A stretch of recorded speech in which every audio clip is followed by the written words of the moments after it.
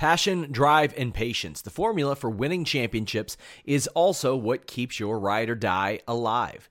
eBay Motors has everything you need to maintain your vehicle and level it up to peak performance. Superchargers, roof racks, exhaust kits, LED headlights, and more. Whether you're into speed, power, or style, eBay Motors has you covered. With over 122 million parts for your number one ride or die, you'll always find exactly what you're looking for. And with eBay Guaranteed Fit, your part is guaranteed to fit your ride every time or your money back. Because with eBay Motors, you're burning rubber, not cash. With all the parts you'll need at the prices you want, it's easy to make your car the MVP and bring home huge wins. Keep your ride or die alive at ebaymotors.com. Eligible items only. Exclusions apply.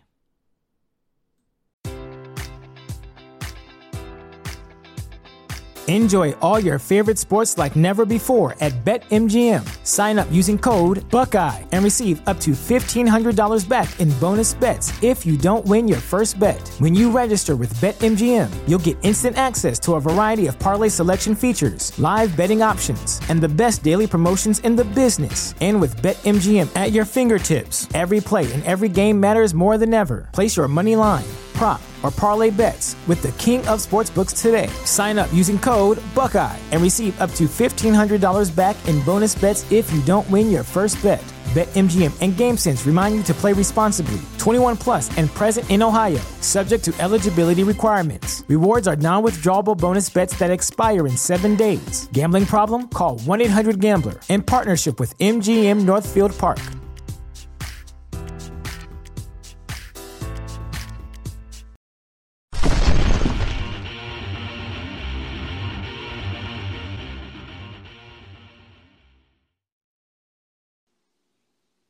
I am joined today by Ken Zone. Many of you know him as Kenny Dykstra. Kenny, how are you doing? I'm doing great, man. Thank you for having me.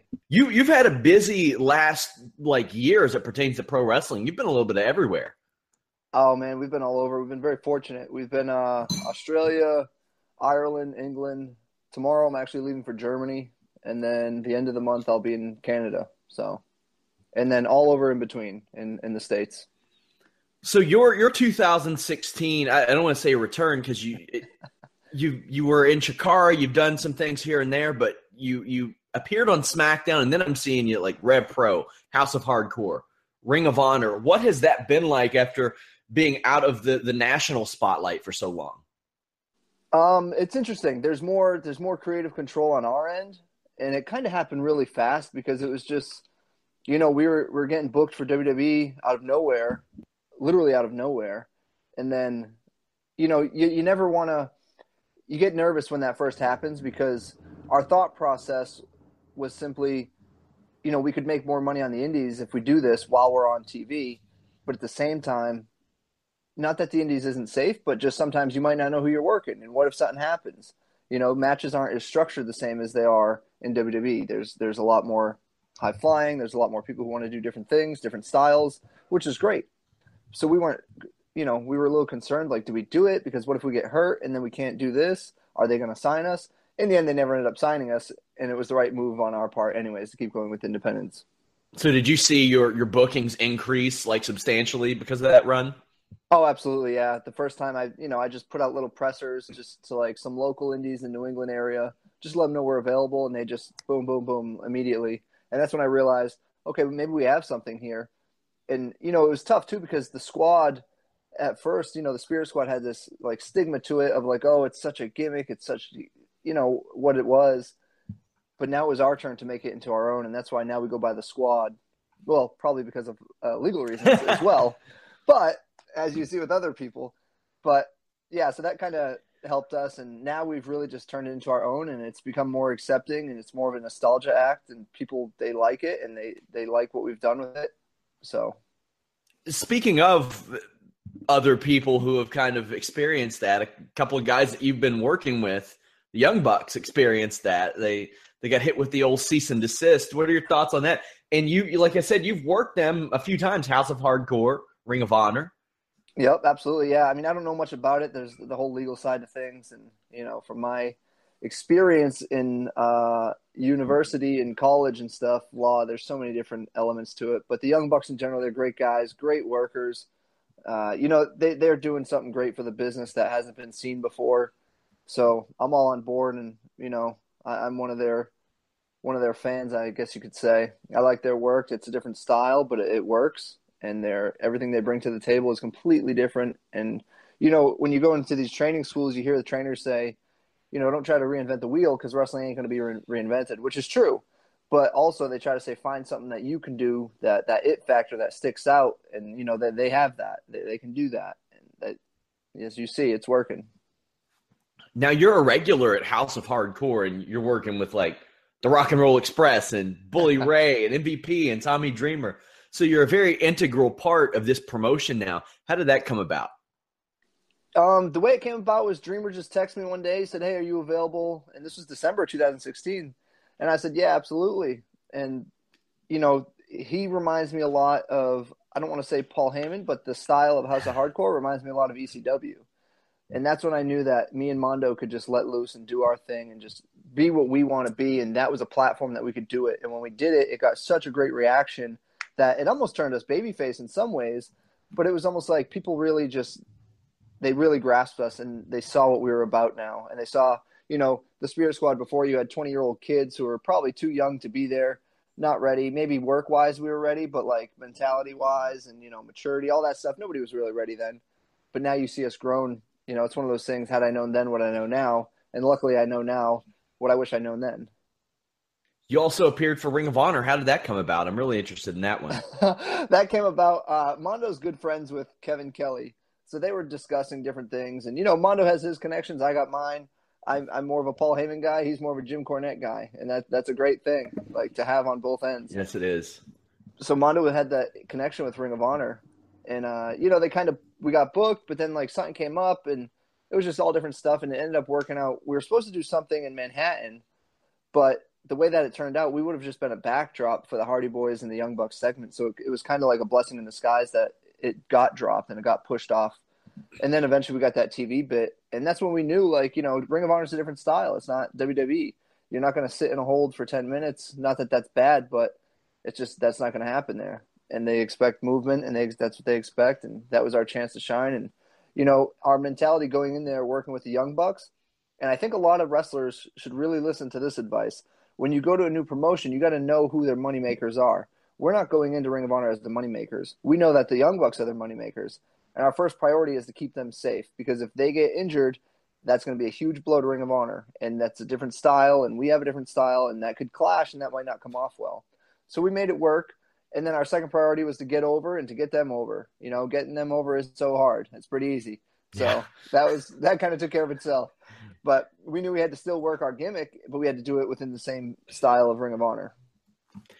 So this WWE return last year, I'm very interested how that came about, how you were contacted, because let's be frank, you were pretty outspoken about some things that happened before, but it's not like you hadn't been back there. You had worked like a dark match in 2011, which I want to talk about later, but almost out of nowhere, 2016, you and Mike Mondo are back.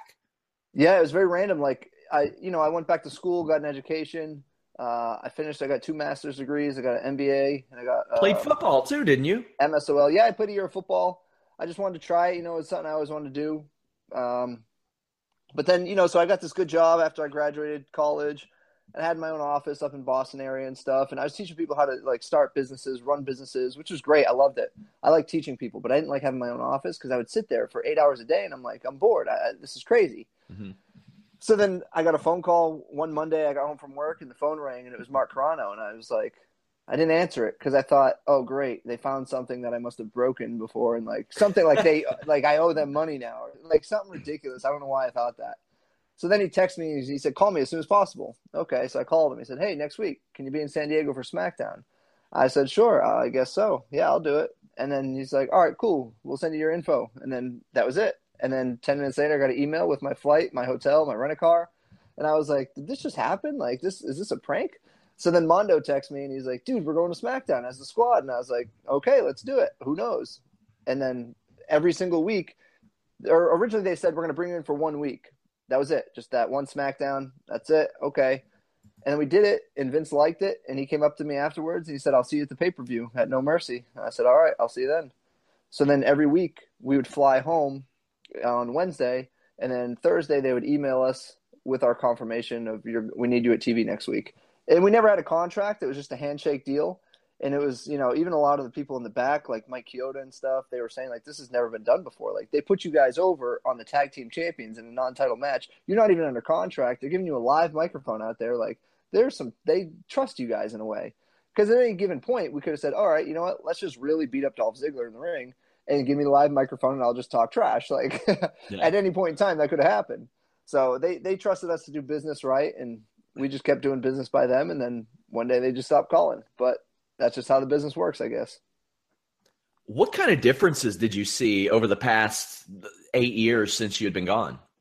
It's very laid back. Everybody, it's more of a, I don't want to say it's more of a business setting because it always was, but it's just more of it's more laid back. People, I don't know, like when I was there, when we were coming up, there was a lot of big names there. Not that there aren't now, but there were like names from the past, like, Bill DeMotts and stuff like that. Some hardcore Holly, some tough dudes. And you had to hold your own. And now it's not that there aren't tough dudes. There's still tough dudes there, but it's just, there's never that mentality of a dog-eat-dog world. It's more of just we know our part, and they're trained now to know that. Where when I started in the business, it was like, you got to fight for your spot. You got to do what you got to do, and somehow you got to get there. Where now it's just, everybody accepts their spot. And I think that's a good thing because everybody's part of the show. Even if you have to go out and wrestle and you have to lose in 2 minutes, you're part of that entire 2-hour program, and that's your part that day. And it may not be your part all the time, but if you use your time right in that 2 minutes, you can slowly get yourself over. So you had a fun run there. I remember you did a lot of stuff with The Miz. Now, I'm sure that when you were leaving, The Miz was in a much different place in WWE than he was when you came back, because last year he was still is one of the hottest acts around, and back then he was one of the guys that you would always hear the stories getting kicked out of locker rooms and stuff. Yeah, but he was mostly on SmackDown. We were on Raw, so we never really saw Miz that much. We'd see him at joint pay-per-views, but he was always a nice guy. He was always a young person who was trying to learn more, and persistence pays off, hard work pays off. So you had spoken out a little bit about the Mickie James, John Cena issues. Was there any talks with either one of those backstage? Did you run into them? How did that go? No, not really. Like when we got back there, like I've always had a fine conversation with John. It was fine.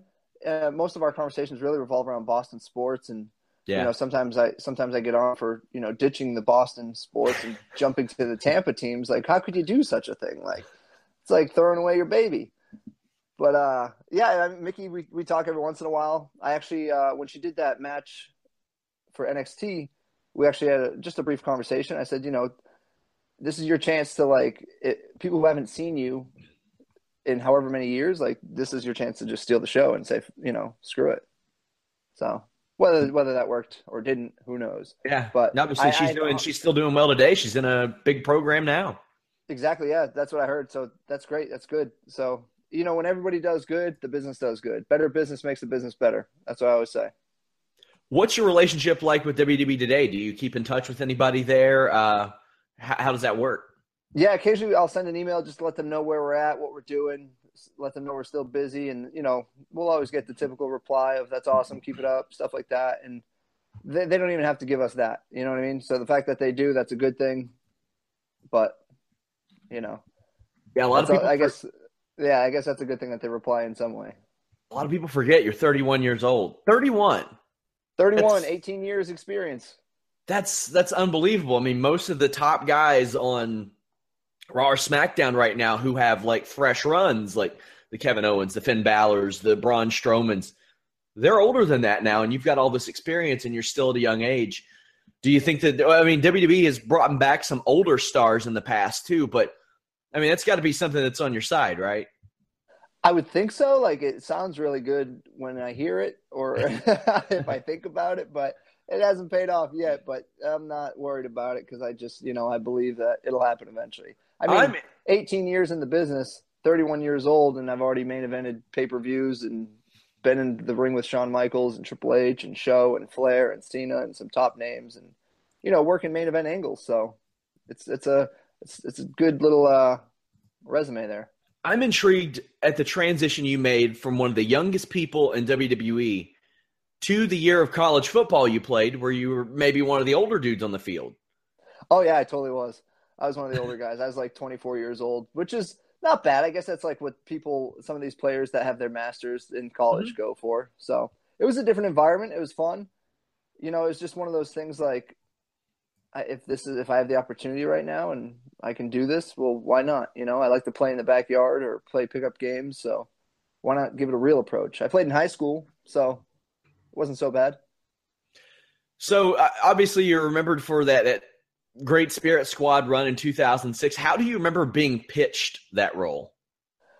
We were in Louisville, Kentucky, OVW, and I believe Raw or SmackDown was in Cincinnati, and they said, we want a group of you guys to drive up and you have a meeting. And it was myself, Johnny Jeter, Elijah Burke, Nick Mitchell, and Nick Nemeth, Ziggler there. And we went up and we met with Vince in his office, and he just said, I have an idea. He said, it's going to work. He said, I want male cheerleaders. And I thought he was joking at first, and I was like looking around, and I was like, is this a joke? And he was like, all right, get out of my office, make it work. And we're like, okay. So then we just left. All right, let's leave. Let's go get some outfits or something. So then, we came back. They brought us back, maybe 3 weeks later. And then actually what happened was Elijah, he couldn't do it. He just said, I can't do it. And I respect him for that because I was about to ask you about that. He had told me about that. Yeah, he knew what it was going to take. It was going to take some obnoxiousness and and if he didn't think he could do it, that's fine. Because if he goes out there and tries and it doesn't work, well, then that could be his job. That could be our jobs. You know what I mean? So more respect to him. He stood his ground and he knew what he could do when he could do it. And that's good for him. But then it opened up the role for Mike Mondo. And Mike Mondo, he was always Mondo's always, it's a tough situation with that boy. Because he's small, but he's got the heart of Big Show. You know what I mean? The guy, He can work with anybody. He could outwork anybody. He's probably one of the best in the business. And he just never gets his due. You know what I mean? And I think WWE was looking at it as, well, why do we hire him? He's there at OVW. So I don't need to hire him if he's paying to go. That makes no sense. But it opened up a spot for him, and he took it, and he took the ball and ran with it. And then next thing you know, the squad came out and about. And there were weeks, too, where they said, we might not do the Spirit Squad idea anymore. Vince isn't sure about it.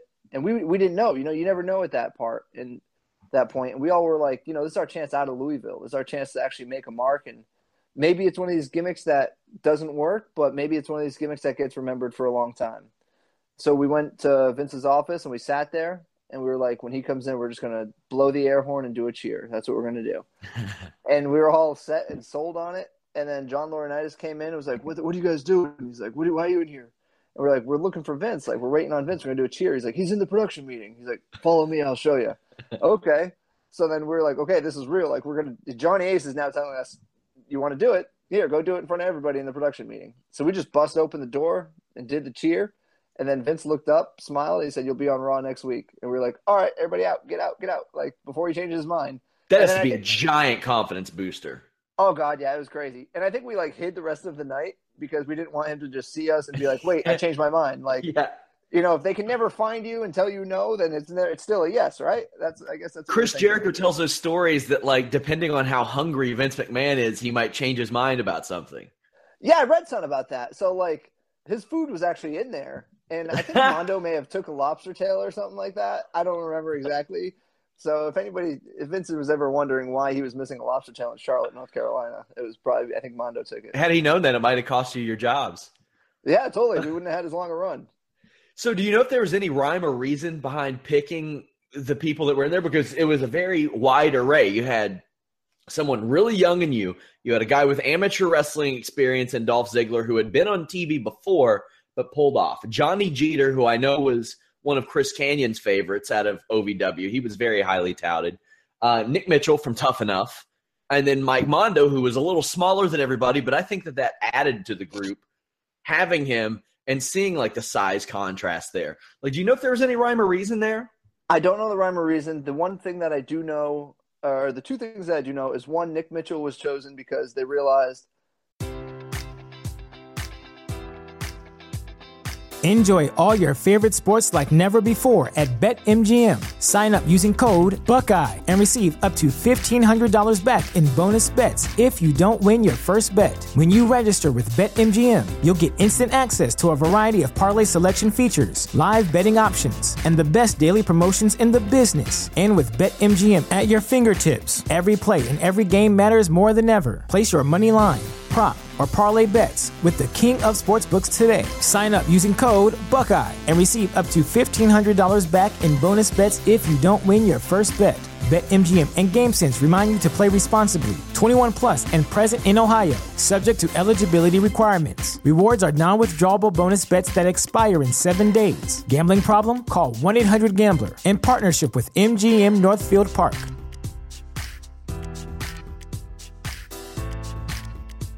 At Parker, our purpose is simple. We want to make the world a better place by working more efficiently, by using more sustainable practices, by developing better technologies. We keep moving forward. With each new idea, innovation, and partnership, we're one step closer to fulfilling our purpose every single day. To find out more, visit parker.com/purpose. Parker, engineering your success. This kid has no idea about wrestling. He doesn't know the history of wrestling. He tried out because he wanted to win $1 million contract. I get it. Anybody would do so. And he's just really, really entertaining. So he fit the gimmick like to a T. I think the gimmick may have been built around him. Just like He's the butt scoot, right? Yeah. He's so obnoxious. And it was just like you couldn't help but laugh at him. And then myself and Mondo eventually, we were chosen because we were the tag team that would wrestle on TV and pay-per-views. Like we were the pay-per-view and tag team champions, and on the house shows the other guys could get more experience. Not that they weren't as good, but I guess in Vince's mind that's what he wanted. He wanted me and Mondo being the guys on the TV doing the wrestling matches. So have you seen Nick Mitchell recently? I haven't. I know that but probably about a year and a half ago I talked to him. He's pretty jacked up from what I saw. He's tattooed. He was doing some MMA stuff. And yeah, unfortunately for him, he did one fight and he ran into a guy who is now a top 10 UFC heavyweight. Wow, look at that. So at least he had, yeah. Maybe he was the launch for that guy, right? Yeah, it was both of their first pro fights, so who would have known? But right. Now that guy, he's literally fighting this weekend on pay-per-view and was about awesome. one win away from a UFC heavyweight fight, and I don't know that Nick ever fought again. And maybe after running into that guy, you might not want to, but looking back, you'd probably be like, okay, not so bad. Yeah, right. Yeah, that's not a bad thing at all. That's something to hang your hat on. Like I went toe-to-toe with that guy. I don't know how long Nick lasted, but lasted 2 rounds, and most UFC or a couple of UFC guys didn't make it out of the first with this guy. So yeah. I'm sure he's gotten better over time, but that is a good thing to say. You know what I mean? So maybe Mitchell should get back in there. Yeah, I mean, this guy beat up Ronda Rousey's husband pretty bad. So there's that. Wow, yeah, that's pretty good, and he can beat up his fair share of people. Yeah, beat Roy Nelson, beat all kinds of people. So. Yeah, and it's always intriguing to see where people go after the wrestling business. And I remember when the word got out that Nick Mitchell was going to try MMA, I was like, yeah, why not? Why not? Yeah, why not? You know what I mean? Like, you got to try other stuff. There's more to the world than wrestling. And, you learn that when you get out of the business or when you stop for a little bit. There's so much more out there. People don't know half the stuff, Hey, that's something I wanted to ask you about too. The Cindy Margolis show. Yeah. How was that? That was a great show. That was awesome. My buddy Andrew Glassman, he was the producer, and he does Glassman Media stuff in LA. And he was like, I have this opportunity for you. I think you might be interested in it. And I was like, okay, cool. Like, I just wanted to go and have fun. Like, this is great. It's a paid gig. I'll go live in a mansion for 3 weeks, and it was like living in a frat house. And then you get to mess around with Cindy Margolis at times. So it was great. And I totally, you know what it is? I totally worked the wrestling gimmick in there, and they had no idea. I would play pranks, and they do the reality camera, the confession camera. And I would put over the fact that I was going to play a prank on somebody. And then eventually I would do the prank, and I would make it look like somebody else did it. And then I would tease about my next prank that I was going to do. And I just knew that the producers were like, we got to keep this guy because he's entertaining and he's creating conflict. And it's just random stuff. But it was a great time. It was a great opportunity. I would totally do it again. I would totally go live in a mansion with a bunch of cool people for 3 weeks. She had a pro wrestling connection for a little while. I know WWE liked her a lot in like 99, 2000 because of the UPN connection and all that. You also, around that time, worked a dark match against Justin Gabriel, 2011. What was that like? What kind of feedback did you get? That was great. It was actually kind of weird at first because he's like, "Hey man, I used to watch you as growing up," and I was like, we're the same age." Yeah. Like, no. Like he didn't. No, I was here. We were both the same age. But it was a great match. It was got great feedback, and it's like, I don't want to say that they mess with you on purpose because they don't. I don't think they mean to. But like there were like agents in the back, like, "Oh wow, that's great! Like I can't believe it. You're going to be back and all this stuff." And I was like, "Wait, where are you guys getting this information? Like no one's telling me this."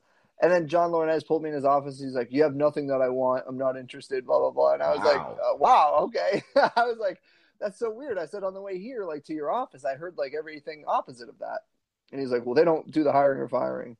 But whatever. If you didn't see anything then, that's fine. I'll come back. I'll change. Don't worry about it. I got it. Did you happen to see him when you came back last year? Oh, yeah, absolutely. He's still there. And did you all talk or anything? Yeah. Well, I mean, I never take anything that they say offensive. It's business. You know what I mean? It's like if you're a pro football player and they don't want you to be the starting left tackle, they're going to say, "You're not the starting left tackle. Not today. Somebody else is." But I think when you take it to heart like that, that's what makes people get bitter in the business, or they don't like the business. And, you know, I do some of these signings and stuff and some of these independent shows, and you hear about guys getting tryouts, and I ask them how to go, and sometimes you could hear it in their voice, like they're just like, "Oh man, like it was a huge letdown," I think. But it is what it is, because you go in with high expectations and you know the effort and dedication that you put into this in your heart, and you feel sometimes they don't see it. And whether they see it or they don't, it's irrelevant, but it's just what they need at that time. You know, timing can be a big difference in wrestling. When I think of Johnny Ace, I think of how weird it's going to be when all the marriages are done, that Road Warrior Animal is going to be related to like the Bella twins and Daniel Bryan's kid and Cena's kid. It's like, right? They're starting their own like Northeastern dynasty, like the Samoan dynasty, like here. Like it's going to be their own. What are they going to call that? I don't know. That's weird. Who's bringing what to Thanksgiving? That's what I want to know. Yeah. So as we wind down, I wanted to talk about like maybe the end of your run, or the end of Spirit Squad. Almost everybody was sent to OVW, but you. Was there like any resentment there? I don't think so. I asked not to go back on TV the following week, just because you can't be a male cheerleader for a whole year and then come back next week and you're not a male cheerleader anymore and expect people to go, "Oh, that you graduated." Yeah, but there was never a graduation. The graduation was next week. I come out and get super kicked again, which happened the week before. They could have had Lanny Poffo come out there and hand you your diploma or something. Yeah, we could have did a little better. You know, maybe Clarence Mason files a lawsuit or something. Yeah. Seems to be the thing, right? But no, I was like, man, this is going to be tough because, like, I don't know that I'm going to get a fair shake at all this because not that I won't get a fair shake. The crowd isn't going to give you the fair opportunity. Mm-hmm. You know what I mean? They need to.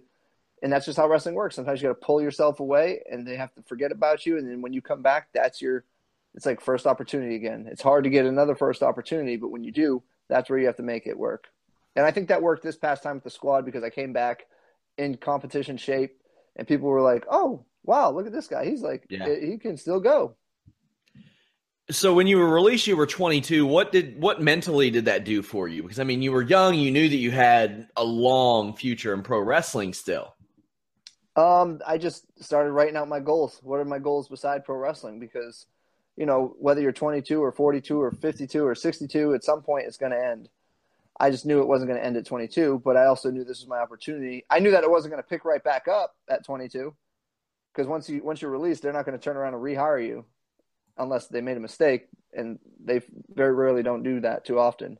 So I just made a list of goals, and college was one of them. You know, start a small business and, you know, just fend for yourself.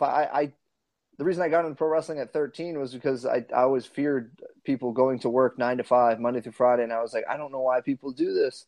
And I would ask my mom, like, why do you do that? That makes no sense at all. You don't like it. Stop going. And she said, well, you got to pay the bill somehow. And I thought, well, I got to figure out how to pay the bills by not doing that. So that was my plan. You seemed like the kind of guy a TNA would be interested in. You were young, You were a big dude. You had WWE experience. Did they ever reach out? I did a dark match with them. I worked Homicide. Oh, here's what happened with TNA. Yes, actually, they did. They brought me down. They flew me down, put me in a hotel. They paid me to work a dark match. I worked Homicide. They liked it. I went out after with Bischoff and Flair. And Flair was like, you got to hire this kid. You got to hire this kid. We need him here. And then a week and a half later. They seem to like you an awful lot. I guess, right? You never know. Sometimes you never know, right? Every time I see him, I still feel like I need to introduce him as, hi, I'm Ken. Nice to meet you. I'm a big fan. Like, I know who you are. Like, okay, just making sure. Like, you don't have to know who I am, Rick. Just so you know, like, if you forget, that's okay. But they brought me down, and then a week and a half later, they said, we want you to come back down for another dark match. And I said, okay, cool. Just send me my information. And then they said, well, you got to pay for your own flight and your own hotel and all that stuff. And I just thought, and they said, you're going to work for free. And I just said, at this point in my career, it's not something that I care to do at this point in life. Like, I have a lot of other projects going that I'm not going to put those off just to try to do this for you guys. Can I send you a YouTube clip of like me and Shawn Michaels or something? And maybe that you know what I mean? I didn't say that, but that's what I was thinking. And then about a week later, they offered me a deal. And then the deal was, the guarantee was so low that, and by the way, I'm always thinking of things like business wise. And like, that's just my mentality all the time. And after being with WWE, I know what it costs to rent a car. I know what it costs to get a hotel. So when I broke down their deal, I broke it down and they were still doing house shows. So I emailed them back nicely and I said, let's assume that I do your house shows Friday, Saturday, Sunday, whatever. With the cost of me renting a car, the cost of me renting a hotel, the cost of me eating 3 times a day, and then your pay on top of that, my take home is going to be about $200 a week. I'm not going to do that. I don't want to be a homeless TV star. You know what I mean? I'd rather not be on TV and be able to live. So I just respectfully declined their offer. That's interesting. But as of recent, we haven't heard anything. One of my favorite things that you did outside WWE was the Chikara King of Trios in 2014. I've always loved that tournament because they do stuff like this. That's great. They brought you, Johnny, and Mikey in. Now, the same tournament, they also had LAX. They've had like teams called the Cold Front. Well, they'll bring in like Al Snow, Ice Train, and Glacier. Like they have these awesome pairings that they do all the time. Team Ring of Honor, Team WWF. How does that come about? And did it take any convincing of any of the other guys to do it or yourself? No, me and Mondo have always like been set on, and we're still set on. Like, there's no doubt in our mind that we're going to be back and we're going to make it on some level, whether it be Ring of Honor or TNA, Impact, Force Wrestling, or WWE, or if House of Hardcore even gets a big deal. You never know. But that's our mentality. But then it wasn't anything crazy. Actually, I guess the only person that we had to talk a little bit was Jeter, Johnny Jeter. And we were like, dude, just come on down. It'll be fine. It's a 6-man tag. And his concern was that he hadn't been in the ring for 8 years. And, a 6-man tag, we can always hide your weaknesses. We will showcase your strengths, and that's all we'll do. And you'll be all right. Also, you were part of Wrestling Retribution Project, which didn't end up working out, but they changed your name. There was a lot of weird stuff about that. What do you remember about that situation? I remember it being very strange, and I remember the crowd being hired, I guess, as extras. So it became more of me like, how can I get this crowd to react differently than they're supposed to react? Yeah. And it became more of a rib in a way. Not that the show was a rib. The show was great. It was a great idea, interesting idea to take it differently. But the one thing that I really remember a lot of is we did a battle royal and Chris Masters was in there. And I remember I gave him like a half Nelson, and then with the other arm I gave him a few shots to the rib, and then I snuck in and gave him the shoot full Nelson, and I hooked it as tight as I could, and I started shaking him all about. And then you could hear, because Lance Storm and I think Chris Daniels were the 2 agents that you didn't see on camera. I could hear them laughing hysterically, and the crowd was just like, what do we do? Like, and he was like squirming. He's like, oh, no, you didn't. So then he's like chasing me around the battle royal the rest of the match because I put him in the shoot master lock. But he knows how to break it, obviously. Yeah.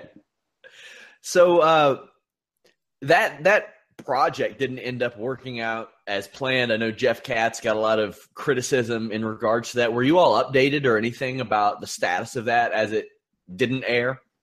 No. We got paid for it, so that was great. We had a good week in LA, and it was fun. And I respect him for trying. He tried something new. Sometimes if you have a dream or you have a goal or something, you just got to try it. And if you don't succeed and you fail, well, you tried. You know what I mean? At least you didn't sit there and go, well, look what I have on paper. Okay, yeah, but you didn't try it yet. And the last thing I wanted to ask you, you worked a ton of dark matches and like velocity and heat and things like that before your time in the Spirit Squad. I mean, you're working like Tajiri, Caprice Coleman on dark matches. You were part of the White Boy Challenge. Yeah. You wrestled Val Venus, Lance Storm, Billy Gunn, Hardcore Holly, Goldust, and I'm pretty sure you were underage there. Yep. What kind of experience did that give you, and what kind of feedback did you get from that? And what was it like being out there almost in a modern era, not 18 years old probably? Yeah, it was different, man. It was I went to a Dr. Tom camp at 16, and then actually I just got my license, so I was allowed to go drive myself there. So I went, and Dr. Tom knew my age, but then like a week later I got a call. I got home from school as a junior in high school, and my mom, she was like, some doctor from Connecticut called for you. And I was like, what? She's like, what's going on? What are you not telling me? And I was like, what, that doctor? And then like I listened to the message. It was Dr. Tom. And so then he was like, can you be in Philadelphia and Baltimore next Monday, Tuesday? And all right. So I went there, and then he told me, lie about your age, just -2 years off your date of birth. Okay. So I did. And then, so then I had always worked independents with Sergeant Slaughter a lot. And Slaughter was the guy who was booking the dark match guys. So when he saw me, he was like, dude, you're going to be on TV every week that you're here. He's like, I'm going to put you in that spotlight. He's like, make sure you can do it. And I was like, I got you. And my first one was Rodney Mack. And then it was like, Sunday Night Heat. So I was very fortunate that I had Dr. Tom looking out for me and guys like Sergeant Slaughter and all. And you know what, though? That doesn't come from just being randomly selected either. Some people think like you get given opportunities. No, you earn them. And they saw in my work and my attitude and everything that I have what it takes to be there. And even at 16, they had faith in it, and Dr. Tom had faith, and I didn't drop the ball there. I kept carrying it. But I would get great feedback. I remember Jim Ross, after I worked Lance Storm on Heat, because he said, we had 4 minutes, and then we got to the curtain, he goes, you got 9 minutes. And Lance Storm just looked at me, he goes, okay, we'll talk out there. And I was like, you talk, I'll listen. Like, I'm not going to call much, man. Like, you're the ring general here. But then afterwards, Jim Ross, he said, is this what you want to do for a living? And I said, yeah, absolutely. And he's like, all right, just making sure. Just want to check. And I was like, oh, that must be good, right? I don't know. Yeah. So anything else that you have to let the people know where they can follow you on social media, where people can contact you for booking, stuff like that? Yeah, definitely my Instagram at Kendoane, KENNDOANE. My Twitter, same thing, at KENNDOANE. My Twitter, Instagram has booking information for those who want to book me. We've been doing a lot of stuff with the squad lately. We're booked every weekend up until Christmas now. We're going to, Germany, Jersey, Canada, Wisconsin. We got House of Hardcore coming up. We go on the House of Hardcore. I'm telling you, man, this everybody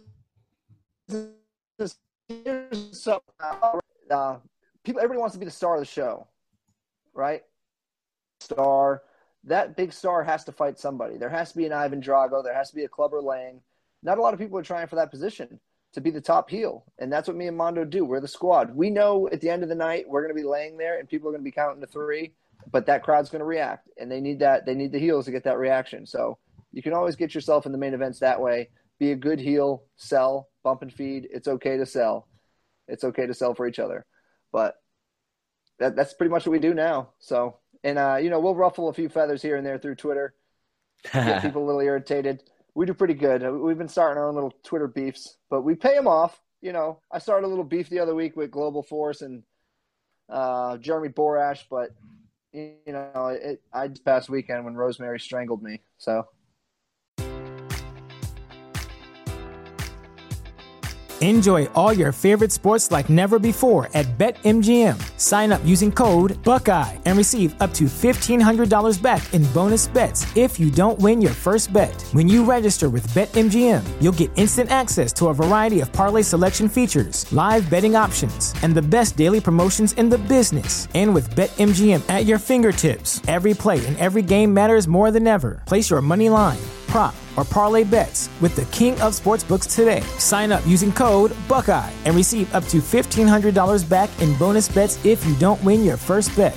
BetMGM and GameSense remind you to play responsibly. 21 plus and present in Ohio, subject to eligibility requirements. Rewards are non-withdrawable bonus bets that expire in 7 days. Gambling problem? Call 1-800-GAMBLER. In partnership with MGM Northfield Park.